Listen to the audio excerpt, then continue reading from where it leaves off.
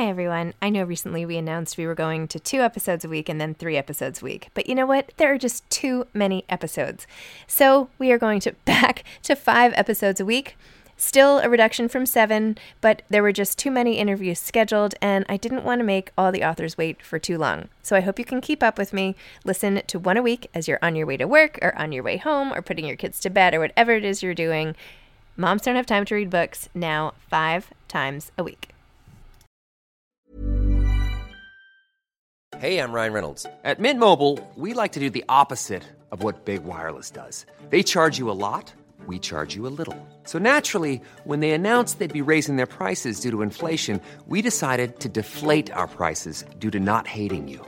That's right. We're cutting the price of Mint Unlimited from $30 a month to just $15 a month. Give it a try at mintmobile.com/switch. $45 up front for 3 months plus taxes and fees. Promo rate for new customers for limited time. Unlimited more than 40 gigabytes per month slows. Full terms at mintmobile.com.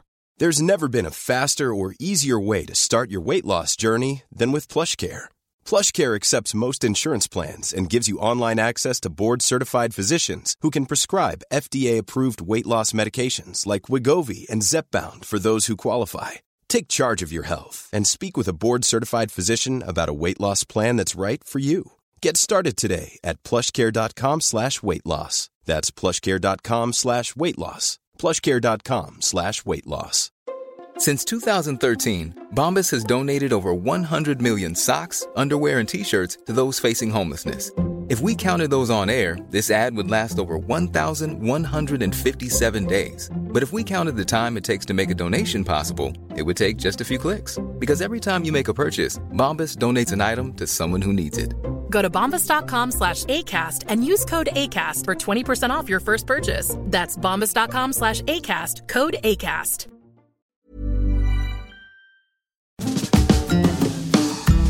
Hi, I'm Zibby Owens, and you're listening to Moms Don't Have Time to Read Books.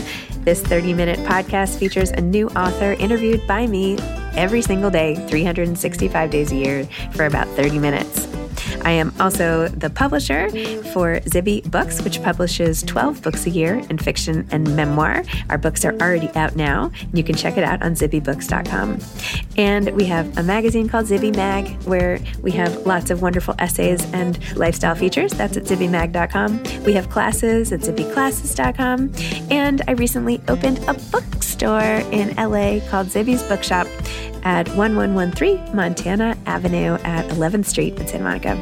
I hope that you are able to enjoy some of our other offerings. But this here podcast is the basis of all of it and started in 2018. And no matter what I do, this is basically my favorite thing. Enjoy.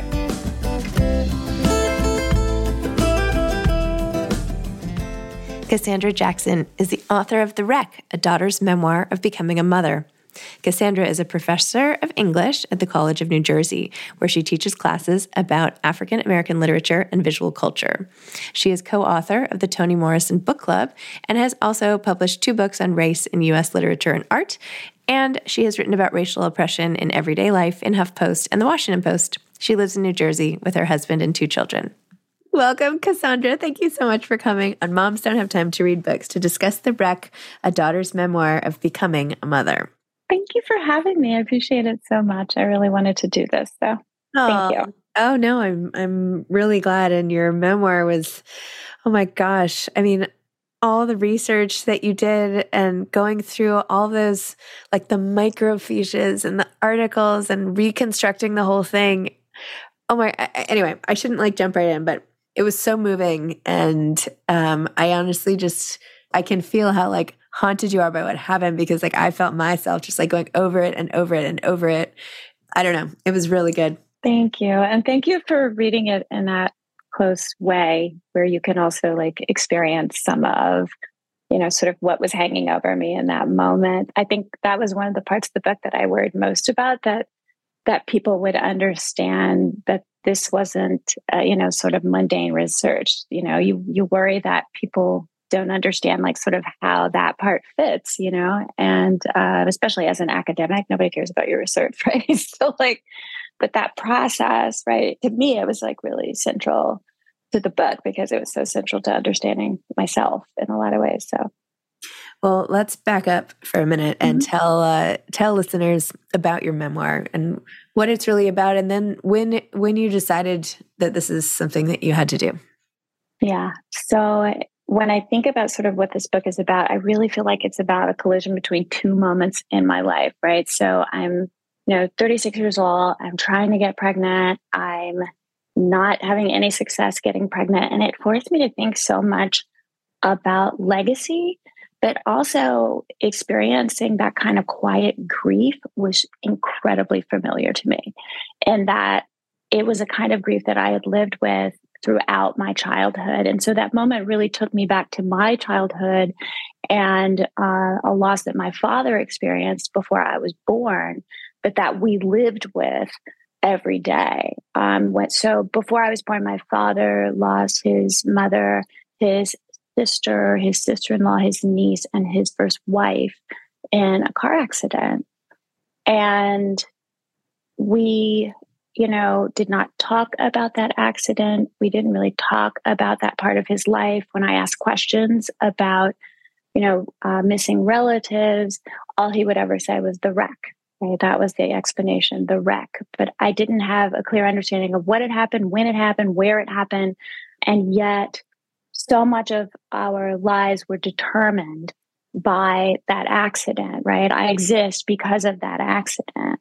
And also just, it was something that I think my family was like constantly working very actively and sometimes unconsciously to repress, right? Everything was about, this new life that they had built. And so as I was trying to get pregnant, I found myself reflecting on this grief that has no site for expression. Sort of what do you, especially with, infertility, because it's not like there's some ritual around it, right? It's very much a kind of invisible loss that you're experiencing.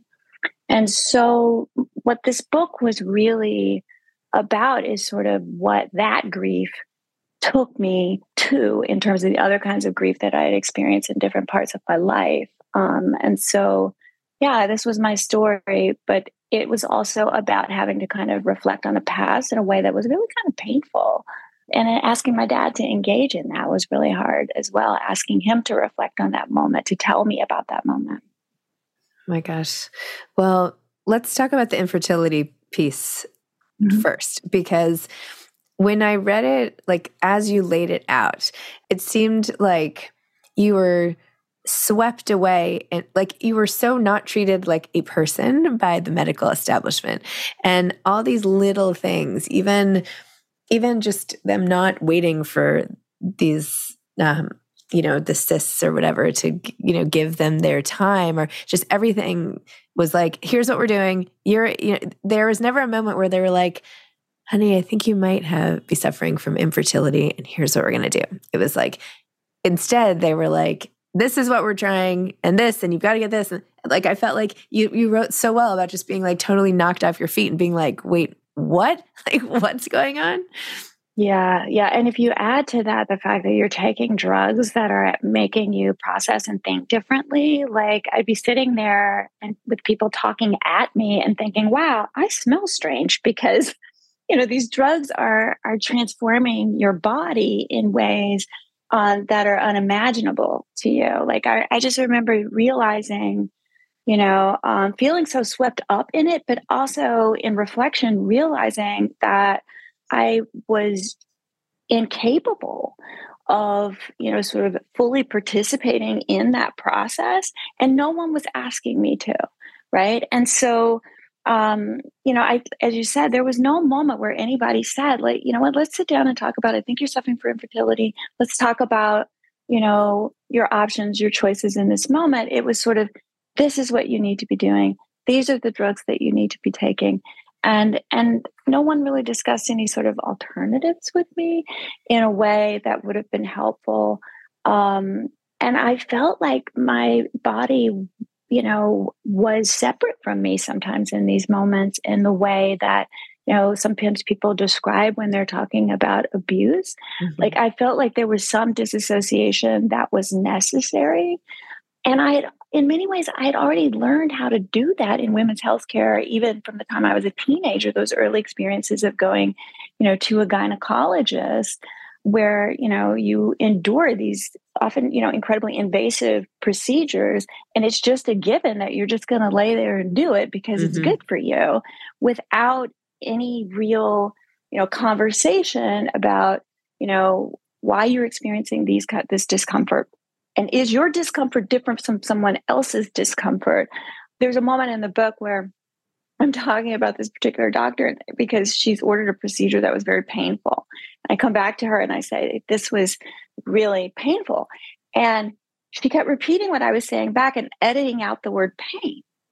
She kept saying, oh, well, some people experience discomfort. And I'm saying, no. I was screaming on a table in it, experiencing a kind of pain that made me feel out of body.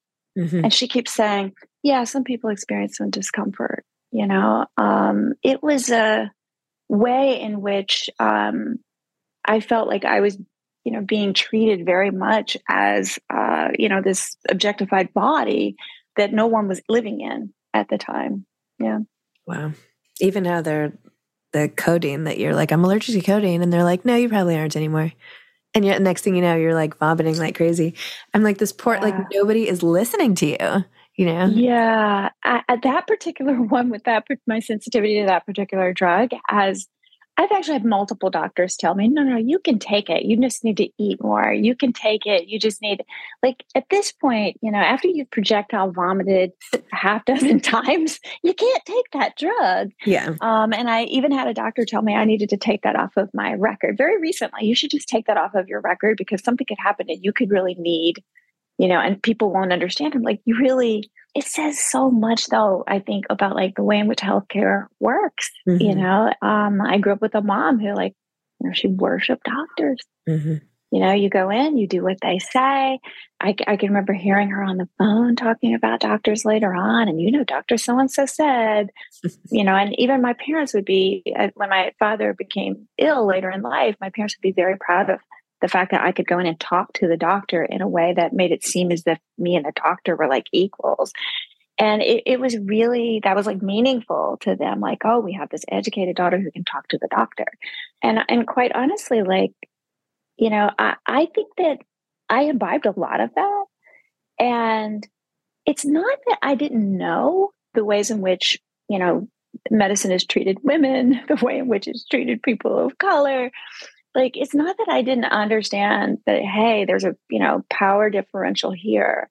But I think I had imbibed this idea that I could control it, right? That if I presented myself in a certain way, that if I made myself look like a person with insurance, if I made myself seem like somebody who was educated enough to understand what they were talking about, that somehow this would skip over me.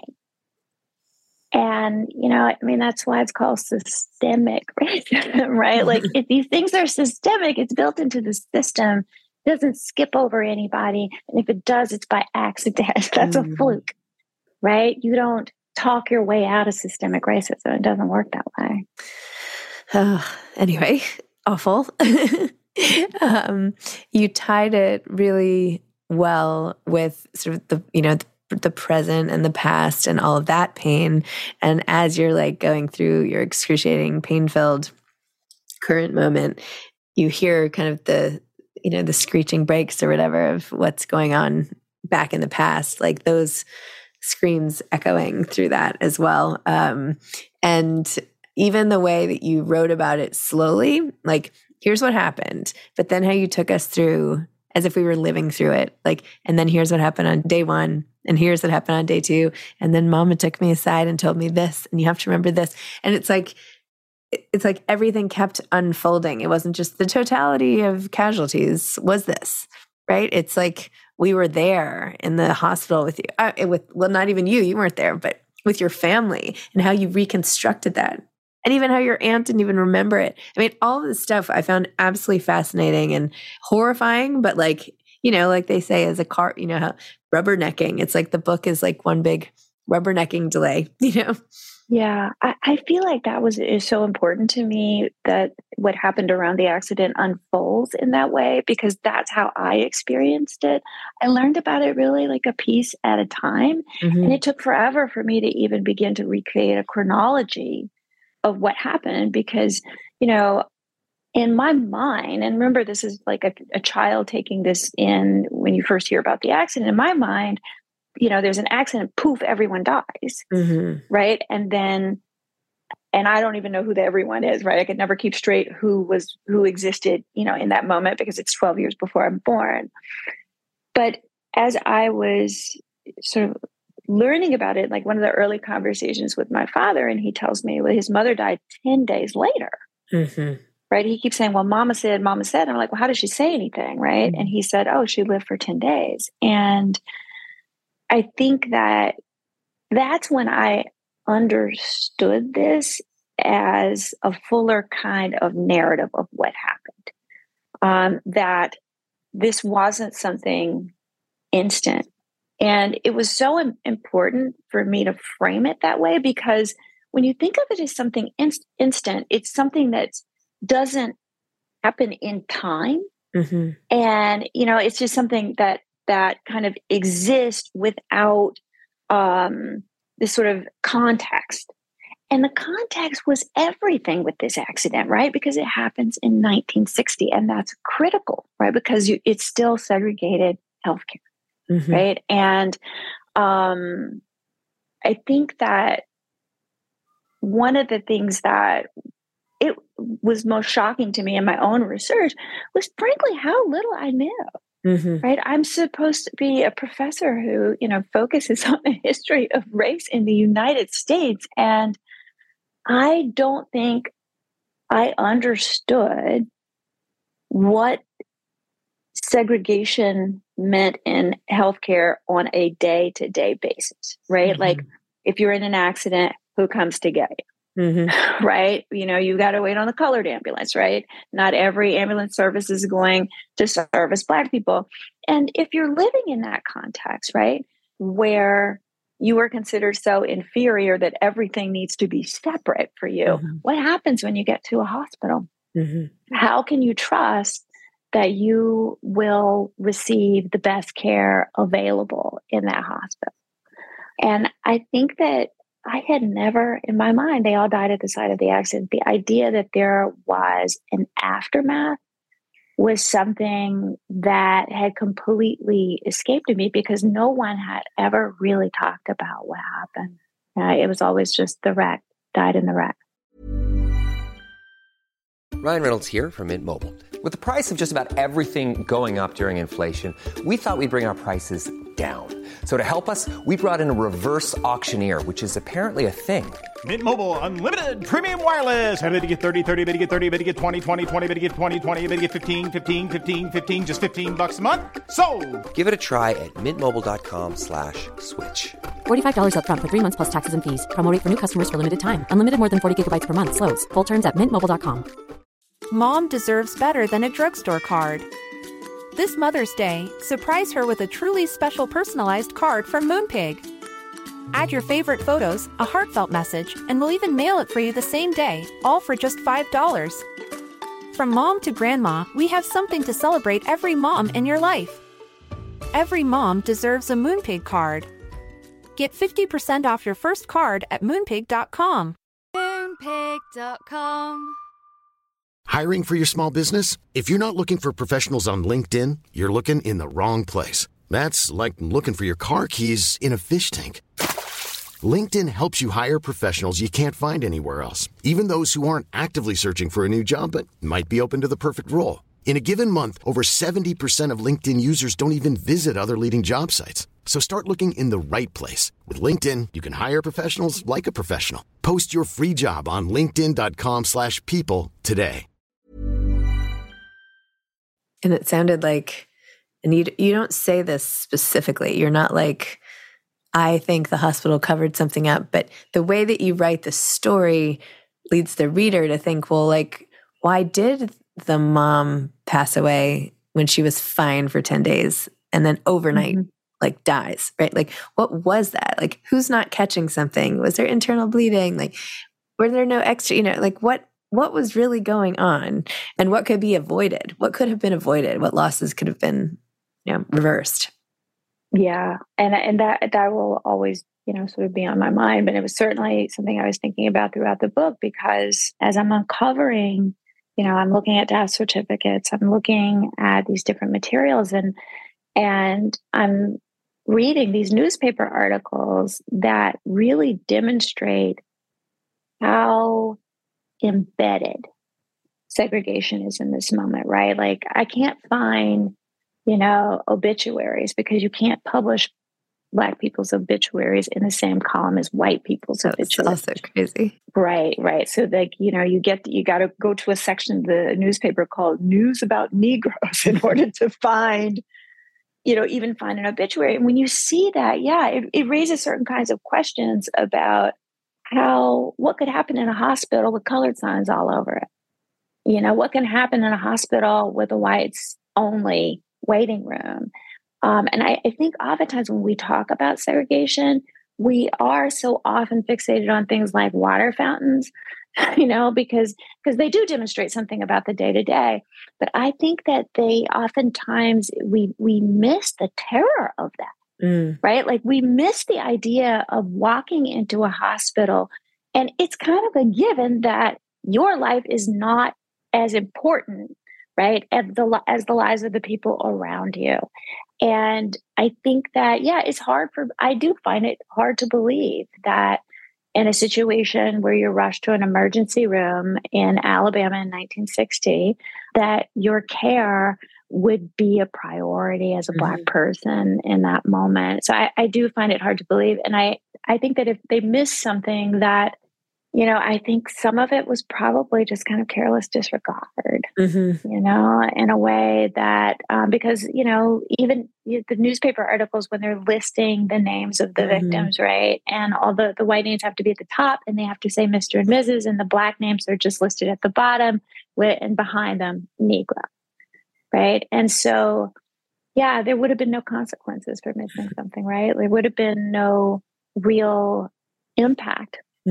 Right, for not treating, Black people in the same ways that they would have treated a white person in that hospital. Well, it makes it clear that there's all this talk about inherited trauma, right?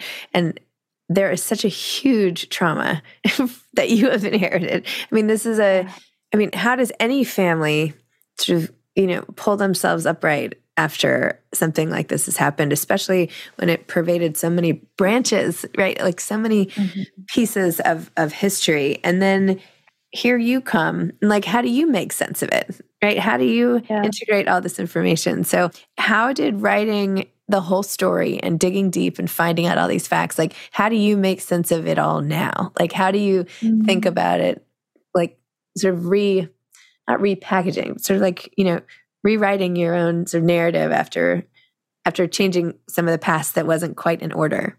That's a great question. I feel like I have so many more tools at my disposal than my dad had at that time. Like, I don't know if my father could have done anything other than what he did.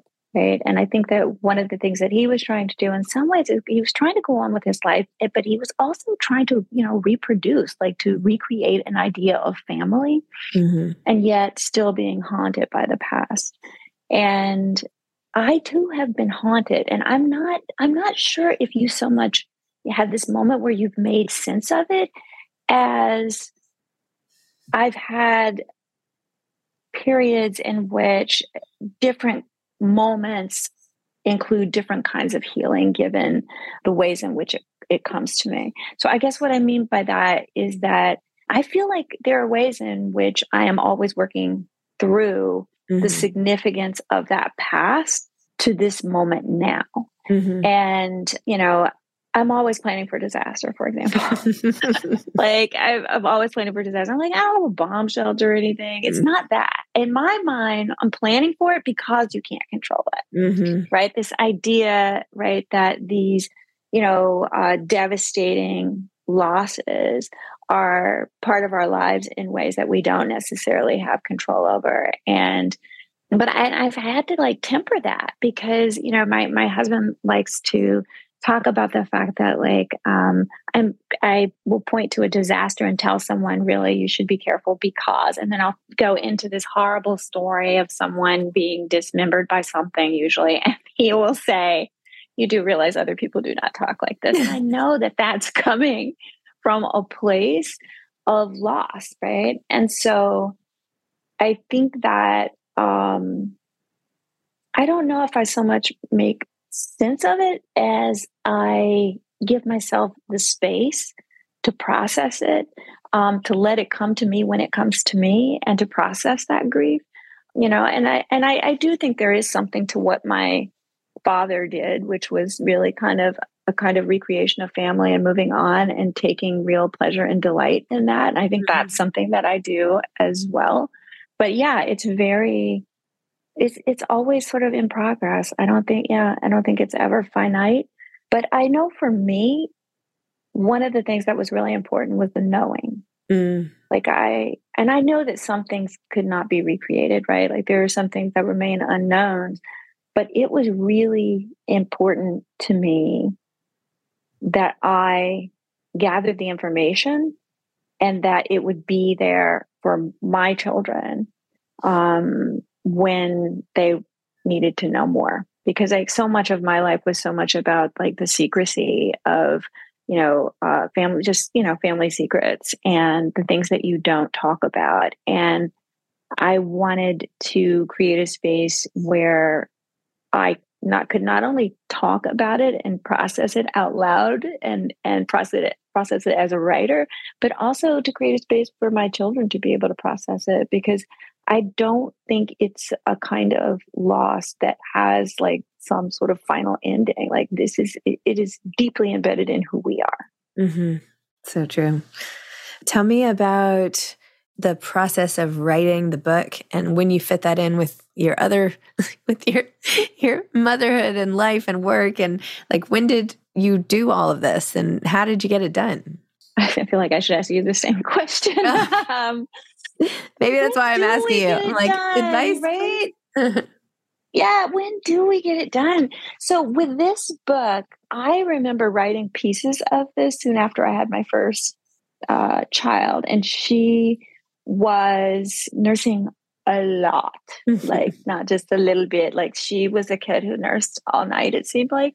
And I can remember just being up at night and literally like feed the baby, put her down, write a little bit, feed the baby, put her down, write a little bit. There wasn't a lot of sleep in there anyway. And I figured, I needed to write it down too. Like I there was something therapeutic about that process, I'm sure, but I felt so compelled to be writing about this.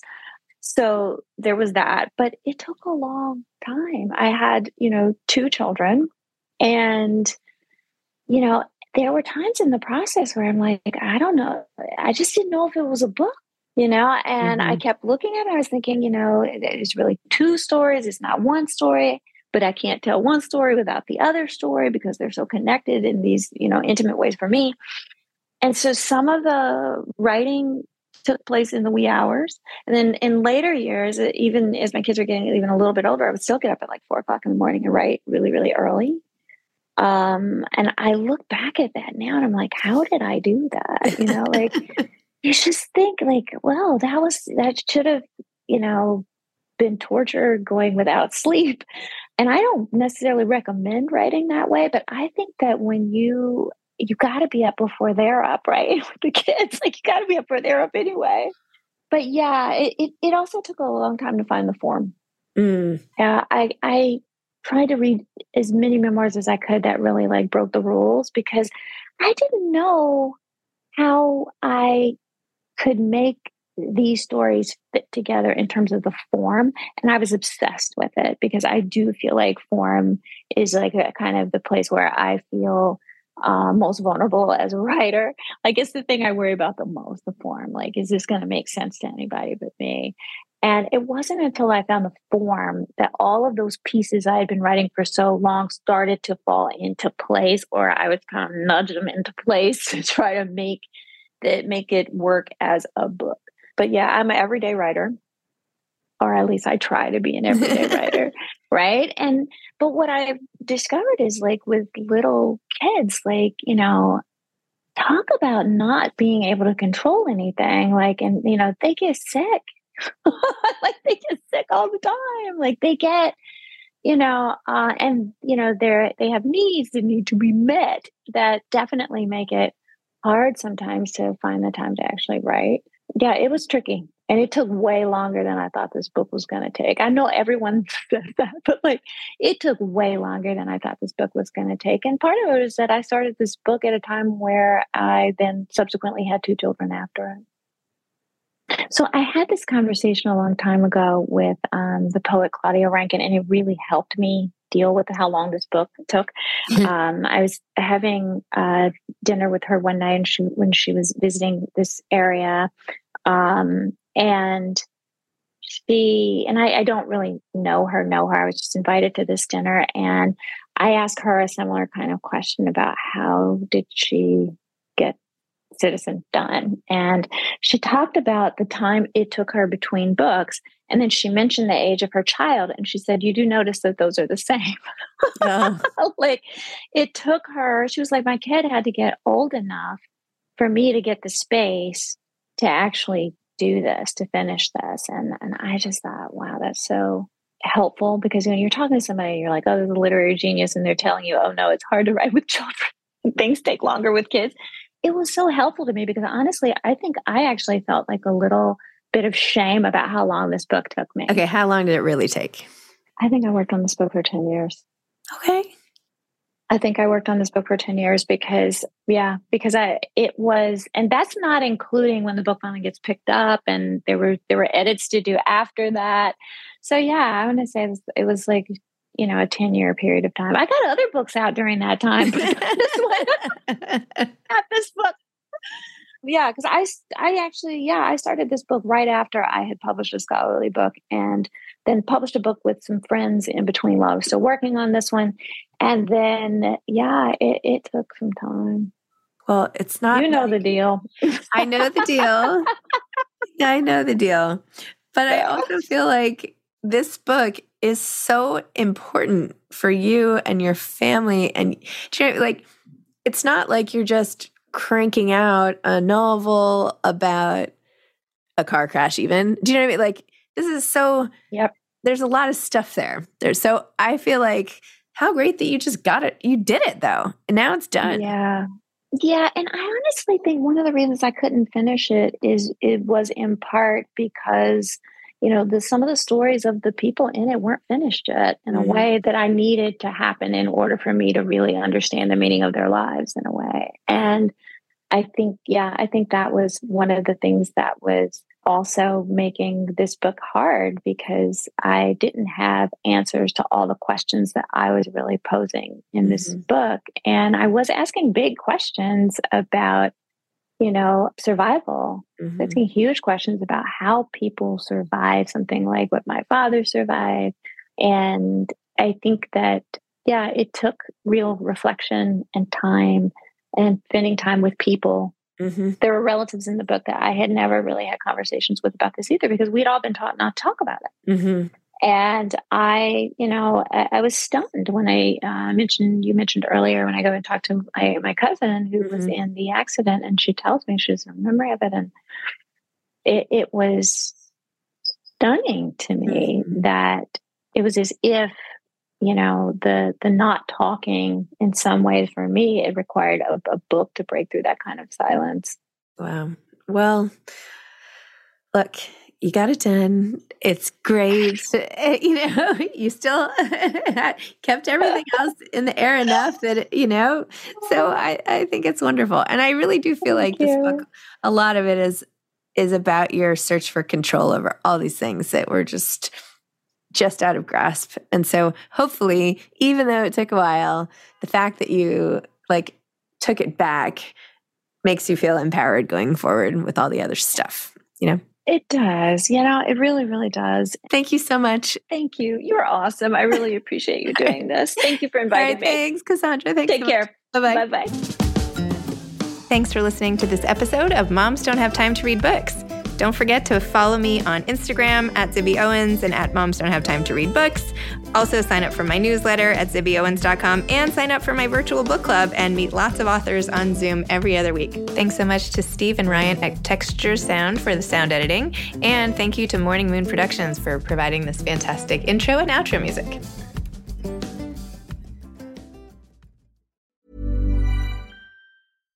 Mom deserves better than a drugstore card. This Mother's Day, surprise her with a truly special personalized card from Moonpig. Add your favorite photos, a heartfelt message, and we'll even mail it for you the same day, all for just $5. From mom to grandma, we have something to celebrate every mom in your life. Every mom deserves a Moonpig card. Get 50% off your first card at moonpig.com. Moonpig.com. Hey, it's Paige DeSorbo from Giggly Squad. High quality fashion without the price tag. Say hello to Quince. I'm snagging high-end essentials like cozy cashmere sweaters, sleek leather jackets, fine jewelry, and so much more. With Quince being 50 to 80% less than similar brands.